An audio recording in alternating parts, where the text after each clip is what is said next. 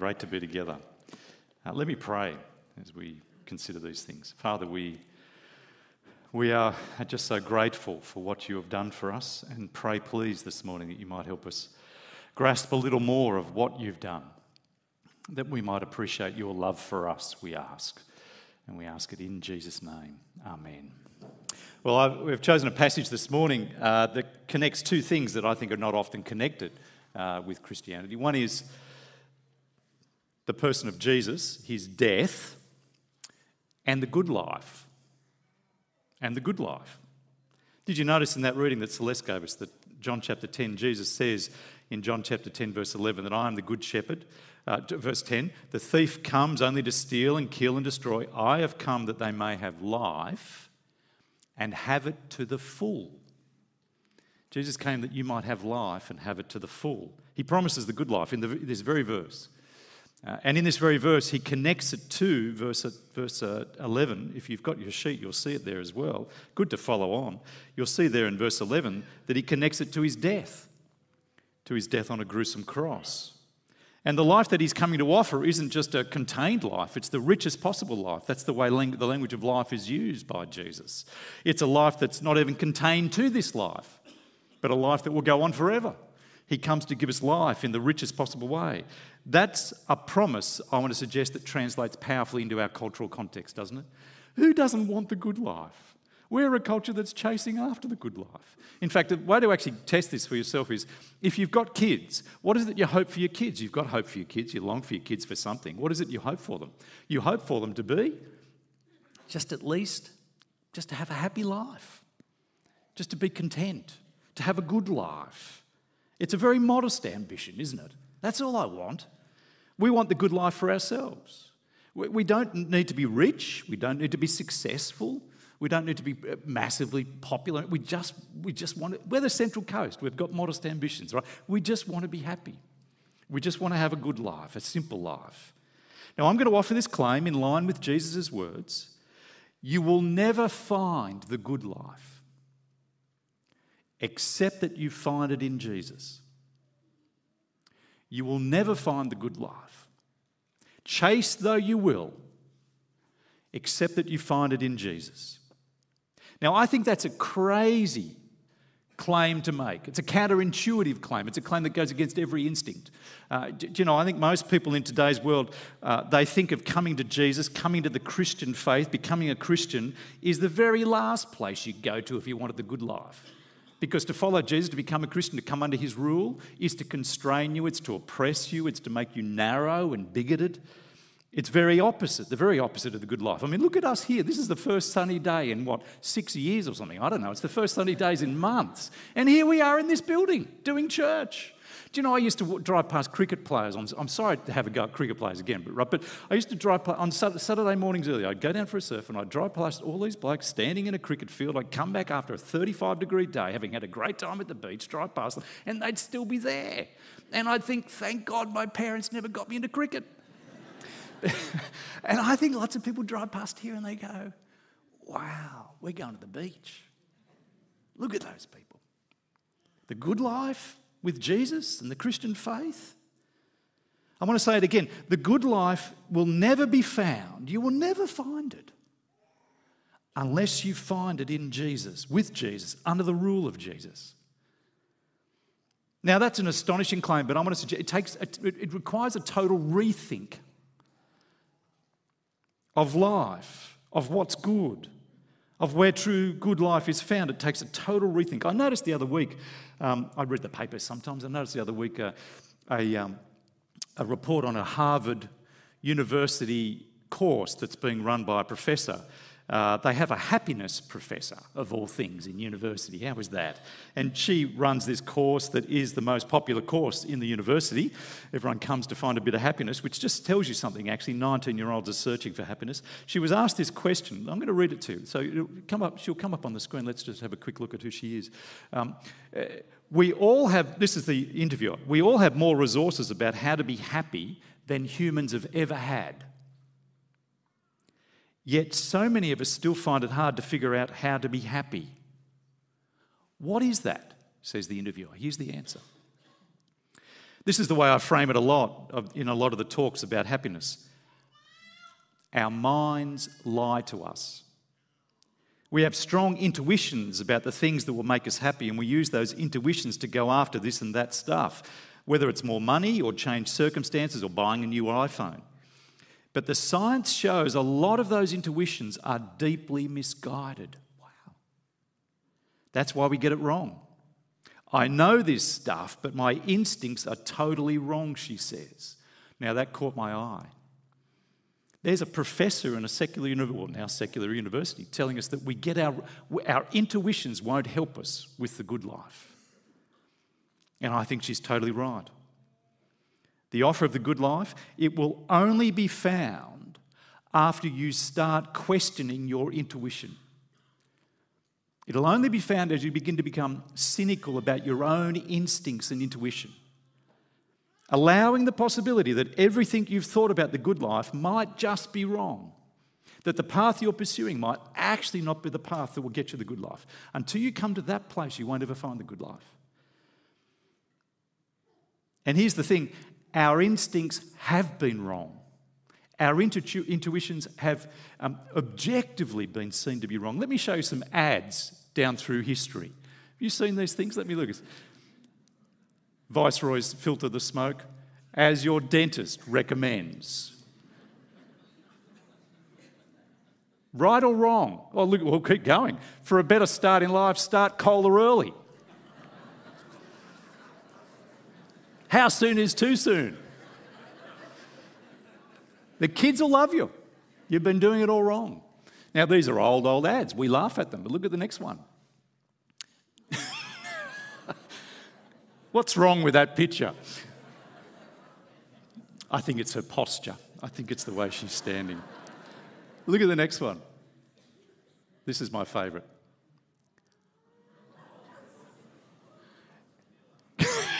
How could that ever go wrong, right? Accidental discharge impossible. It's never too soon to start your kids with guns. Now, we laugh, but we're disturbed. Part of us is disturbed by those things. These are ads back in the 1920s. Now, there's some possibility that a couple of them might have been doctored up. Someone suggested that might be the case. But nonetheless, the Marlboro ads have all been doing the same thing. And the point is this, they're all selling the good life. They're all the smile, the happiness. If you want to find the good life, well, here's the thing that will bring it along with you. It's never too soon to start. They're promising the good life, but they were all wrong. Yes?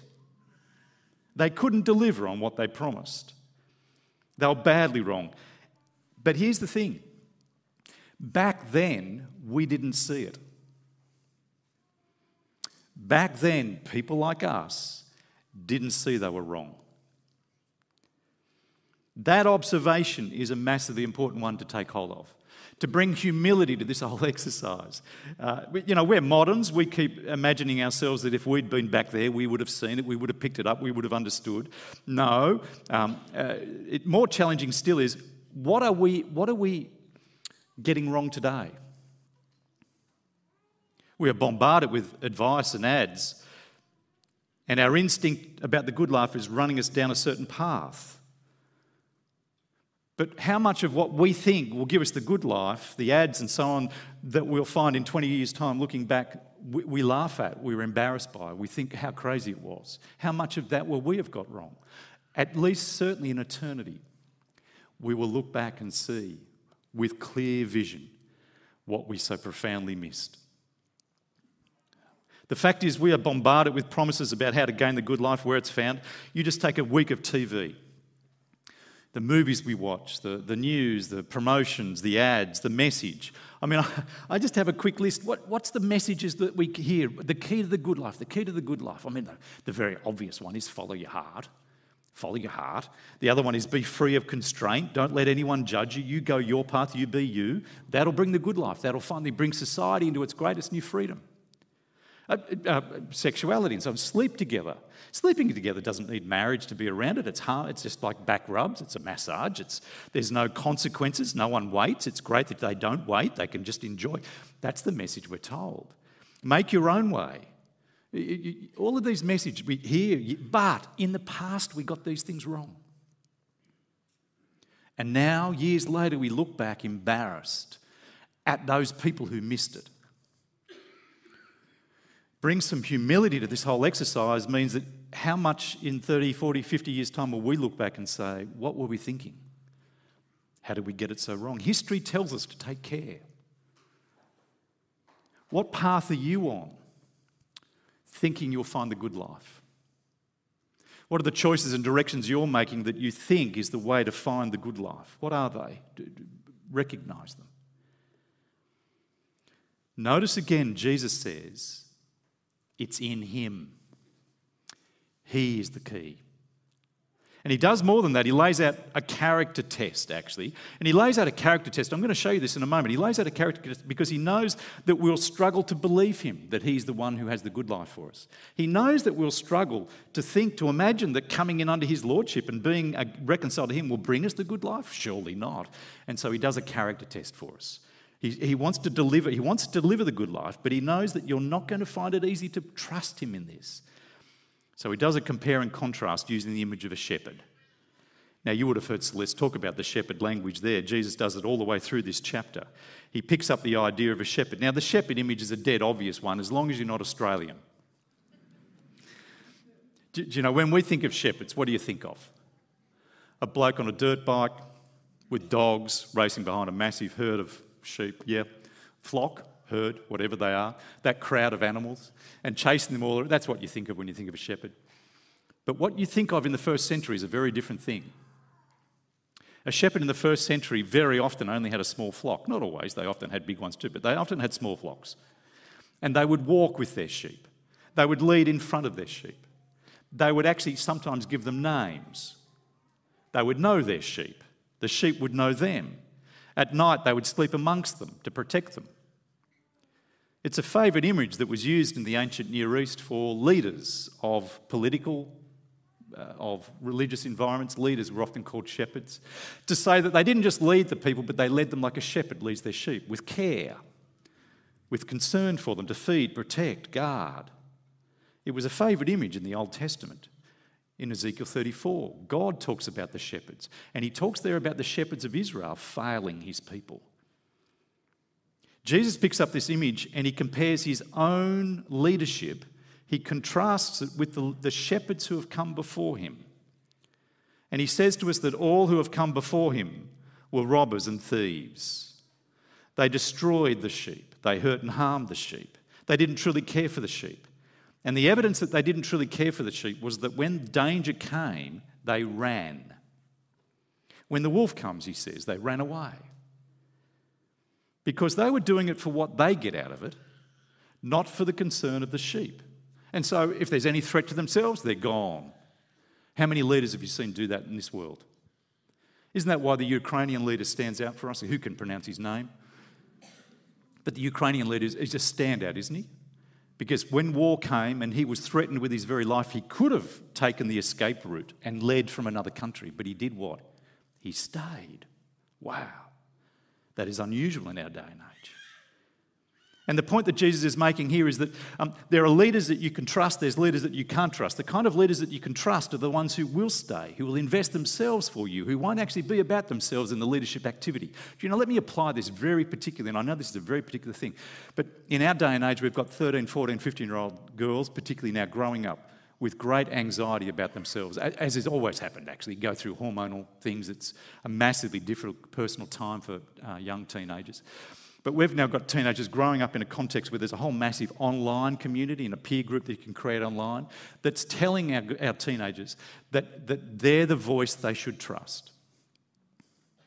That in their ranks, they're the voice that has the answer. They're the ones that love them and affirm them and are for them. And your parents, don't listen to them. They're not safe. Have you heard this kind of thing that's been going around? Well, friends, I think pick up this idea that when that young child needs to go to hospital, where will the online community be then? Who will be by the bedside all night? who will take them to all the appointments that they need to be taken to, who will lose themselves for the sake of caring for them. That's where you work out who to trust. The one who will be there for me through thick and thin. Trust them. The online community will disappear. They'll run. Jesus says all the others are hired help. When a risk comes to their life, they're gone. Jesus here is putting forward a character test. He's saying, I'm making a claim to give you the life, good life. I know you won't believe me, but trust me. And especially so because delivering the good life is not just about this life, it's about the life to come. Yes, the good life is a life that fills up this life today, but the life that Jesus is talking about, the good life that he's talking about, runs into eternity, beyond the grave. Jesus says, I've come to actually save you, to give you life forever. And given that, it truly matters to find out who can deliver. You need to find someone that you can trust, who can really deliver. I mean, is it even possible to have life beyond the grave? There's so much at stake. And yet so many voices are telling us confidently about the end. So many people in our community are telling us that there's nothing beyond. It just ends when you die. Don't worry, just be happy, enjoy. There's nothing that comes, there's no judgment. But here's the thing, none of those who speak with that confidence are there to pick up the pieces when it goes wrong. They have no vested interest in actually making sure they give you the right advice. They don't care what happens to you. So much is at stake. Life to the full, life that's actually to the full into the life to come, forever beyond the grave. This is not just about your best years here and now, says Jesus. This is about forever. There's so much at stake. Jesus actually says, what good is it to gain the whole world yet forfeit your soul? This, Jesus says, is about your soul. Who can give your soul the life it needs to have? Jesus says, I've come to give you life and give it to the full forever into the future. Trust me, I'm the good shepherd, he says. The good shepherd. Now, how do you know that he's the good shepherd? Well, verse 11, because I lay down my life for my sheep. I don't run. How do you know that you can trust this Jesus? Because of the first Good Friday, Easter. When Jesus here is talking about laying down a life for his sheep, it's a powerful metaphor. It's a powerful metaphor, actually, and a radical metaphor that helps us see the magnitude of the love the shepherd has. You think with me about this. A shepherd dying for their sheep? Really? Is a human life worth the life of a sheep? Not on my accounting. I mean, I might fight for a sheep and try and protect it, but when push comes to shove, I'm not dying for it. It's a crazy image that Jesus here uses. He speaks of a shepherd that is prepared to die for sheep. Now, stick with that little metaphorical world for a moment. What is going on for Jesus in this expression? I want to suggest to you it's this. He is talking about a shepherd who is so deeply invested in his sheep, in the most radical, crazy way imaginable. A shepherd who is so deeply invested in his sheep that they matter so much to him, he would give up his life even for them. And this is a deep, deep, radical metaphor because we are the sheep, which is not very flattering. If you've ever worked with sheep, and my father was a wool appraiser. He worked with sheep, and if you've ever worked with sheep, they are very dumb. You know, I've heard it said that every other animal in the animal kingdom, if you let them go, become wild. You know, dogs, you let them go, they go feral and become wild. Cats, you let them go, they become feral, become wild. You let a sheep go, what does it become? Food for every other wild animal. It just wants to go home. It just stands still. It doesn't know what to do. It just grows wool and gets thicker and thicker and can't walk after a while. Sheep are that kind of animal. And what's being said here is that we're the sheep. Jesus is the shepherd. Totally so much above us. So other God. The God-man. the Son of God, the high and lofty one, the great I am. And he says he lays down his life for his sheep, for us. He speaks to the fact of something that's so extraordinary. He is so deeply invested in the lives of mere humans, you. And it's a glorious truth that we've spoken about all morning. It's a wonder that he, the chief great shepherd, God amongst us, knows you by name. Just capture the astonishing nature of that. We're so used to thinking great thoughts about ourselves, and so we imagine that the love of God he has for us is a smallish thing. It's my parents have great love for me too. No. We're the sheep. And the God of the universe lays down his life for us. No one has loved you like that. The Father has loved his world by giving his only Son to us. No one has proved he is worth your trust like that. When Jesus talks about laying down his life for the sheep, it's not just any death he's talking about either. You'll notice this, he lays down his life for his sheep, for his sheep. He's not just dying while the sheep watch on, puzzled. He's dying for them because they're in danger. He's dying to rescue them, to save them because they're in danger. What's the danger? What's our danger? Well, it's the foolishness of humanity who have listened to every voice except the one we should about the good life. We've listened to every voice and instinct and intuition rather than the one we ought to find out what the truly good life is. We've run down paths of foolishness and craziness. We've walked away from our God. The danger we're in, therefore, is the judgment of God, the holy, righteous judgment of God.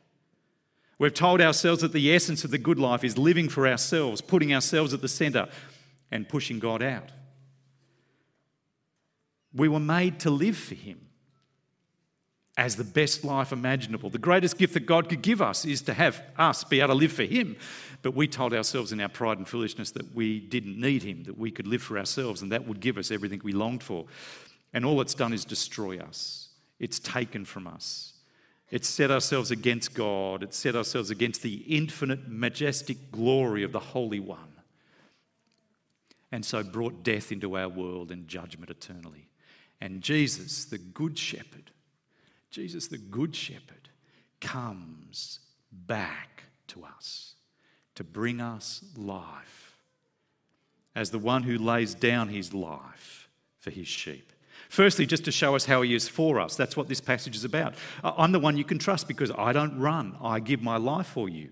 I'm not calling you to myself because I'm driven by selfish needs and I'm calling you to myself for your good because I love you. But second, the laying down of his life is an actual rescue that gives us life and ends death. Now, there's so much here, but let me just offer a story. I picked up a very old story that I think captures some of this. Long before the Soviet Union, back in the day when there were czars over Russia, a young Russian officer had been stealing money from his troop, and he realised that he was about to be found out, caught, punished, killed.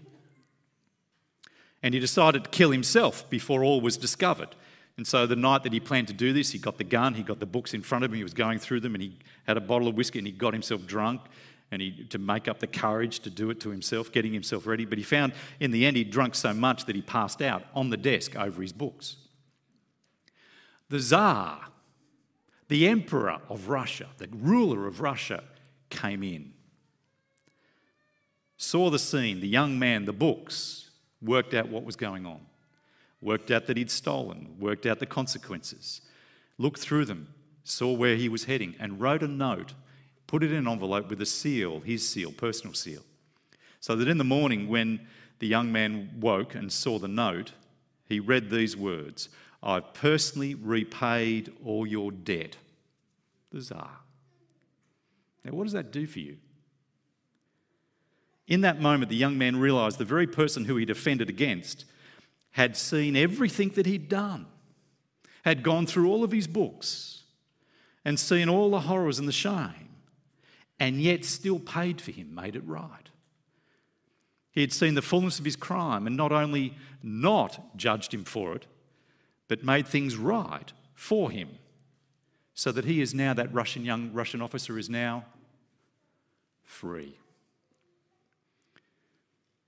The cross, Easter, Good Friday, the great shepherd, the good shepherd, the ruler of the universe, came as one who knows everything about you. He knows his sheep. He knows every dark shadow. He knows every hidden thing. He knows every shame that you've ever had. He knows your foolishness and your pride and your selfishness. He knows all of these things. He knows how you've listened to the wrong advice and the wrong voices, followed your intuitions and gone down paths that have destroyed you. He knows you've dismissed him again and again. He's seen that secret sin, the thing that you don't want anyone. He's seen it all. He's seen the books. And he comes as the good shepherd. He comes not to run, but to actually go forward towards death intentionally, verse 17 and 18. No one takes this from me. I lay it down for you deliberately. He comes as the good shepherd to lay down his life that you might have life to the full, found nowhere else except in him. Let me finish with 4 things. The good life won't be found where we're being told it'll be found. The influences that are on us, the instincts that we have, the voices that we hear, they're not on track. They've never been on track. The evidence is very clear. And in the end, whatever good life you pursue, death undoes it all. Stop being cynical about the Bible and start being cynical about every other voice you hear. Because history demonstrates how wrong it's been again and again and again. Celebrities, advertising, Hollywood. Don't. Your own gut instincts, your Facebook friends. The good life won't be found where we're being told it'll be found. Second, Jesus is the good shepherd. He has proven he is for you. He paid the ultimate price because he's so for you. He knows you. And he still paid. God demonstrates his own love for us in this. While we were still sinners, Christ died for us. He has seen into your heart and still laid down his life for you. No one has loved you like this great one has loved you. You have not been loved by anyone like this one has loved you. Trust. Who are you going to trust for the good life? There is no one worthy of your trust like Jesus is worthy. He's not using you. He has died for you. He's so for you. He's not going to walk away from you. And come Sunday, he demonstrates how profoundly true his goodness is in rising from the grave. Jesus is the good shepherd who lays down his life for you. Third, come to him. Come to him. You might not have been in church for a long time. You might be a long way away. You might be here today sort of sticking your head back in, wondering about, thinking about. Come back. Jesus is the good shepherd. Your intuitions won't get you in the right path. Death will undo it all. Jesus has laid down his life for you as the good shepherd. You can trust him.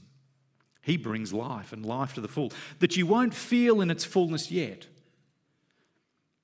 But it's coming. Trust him. Come back. Stop being the fool, chasing every other voice. He has the words of eternal life.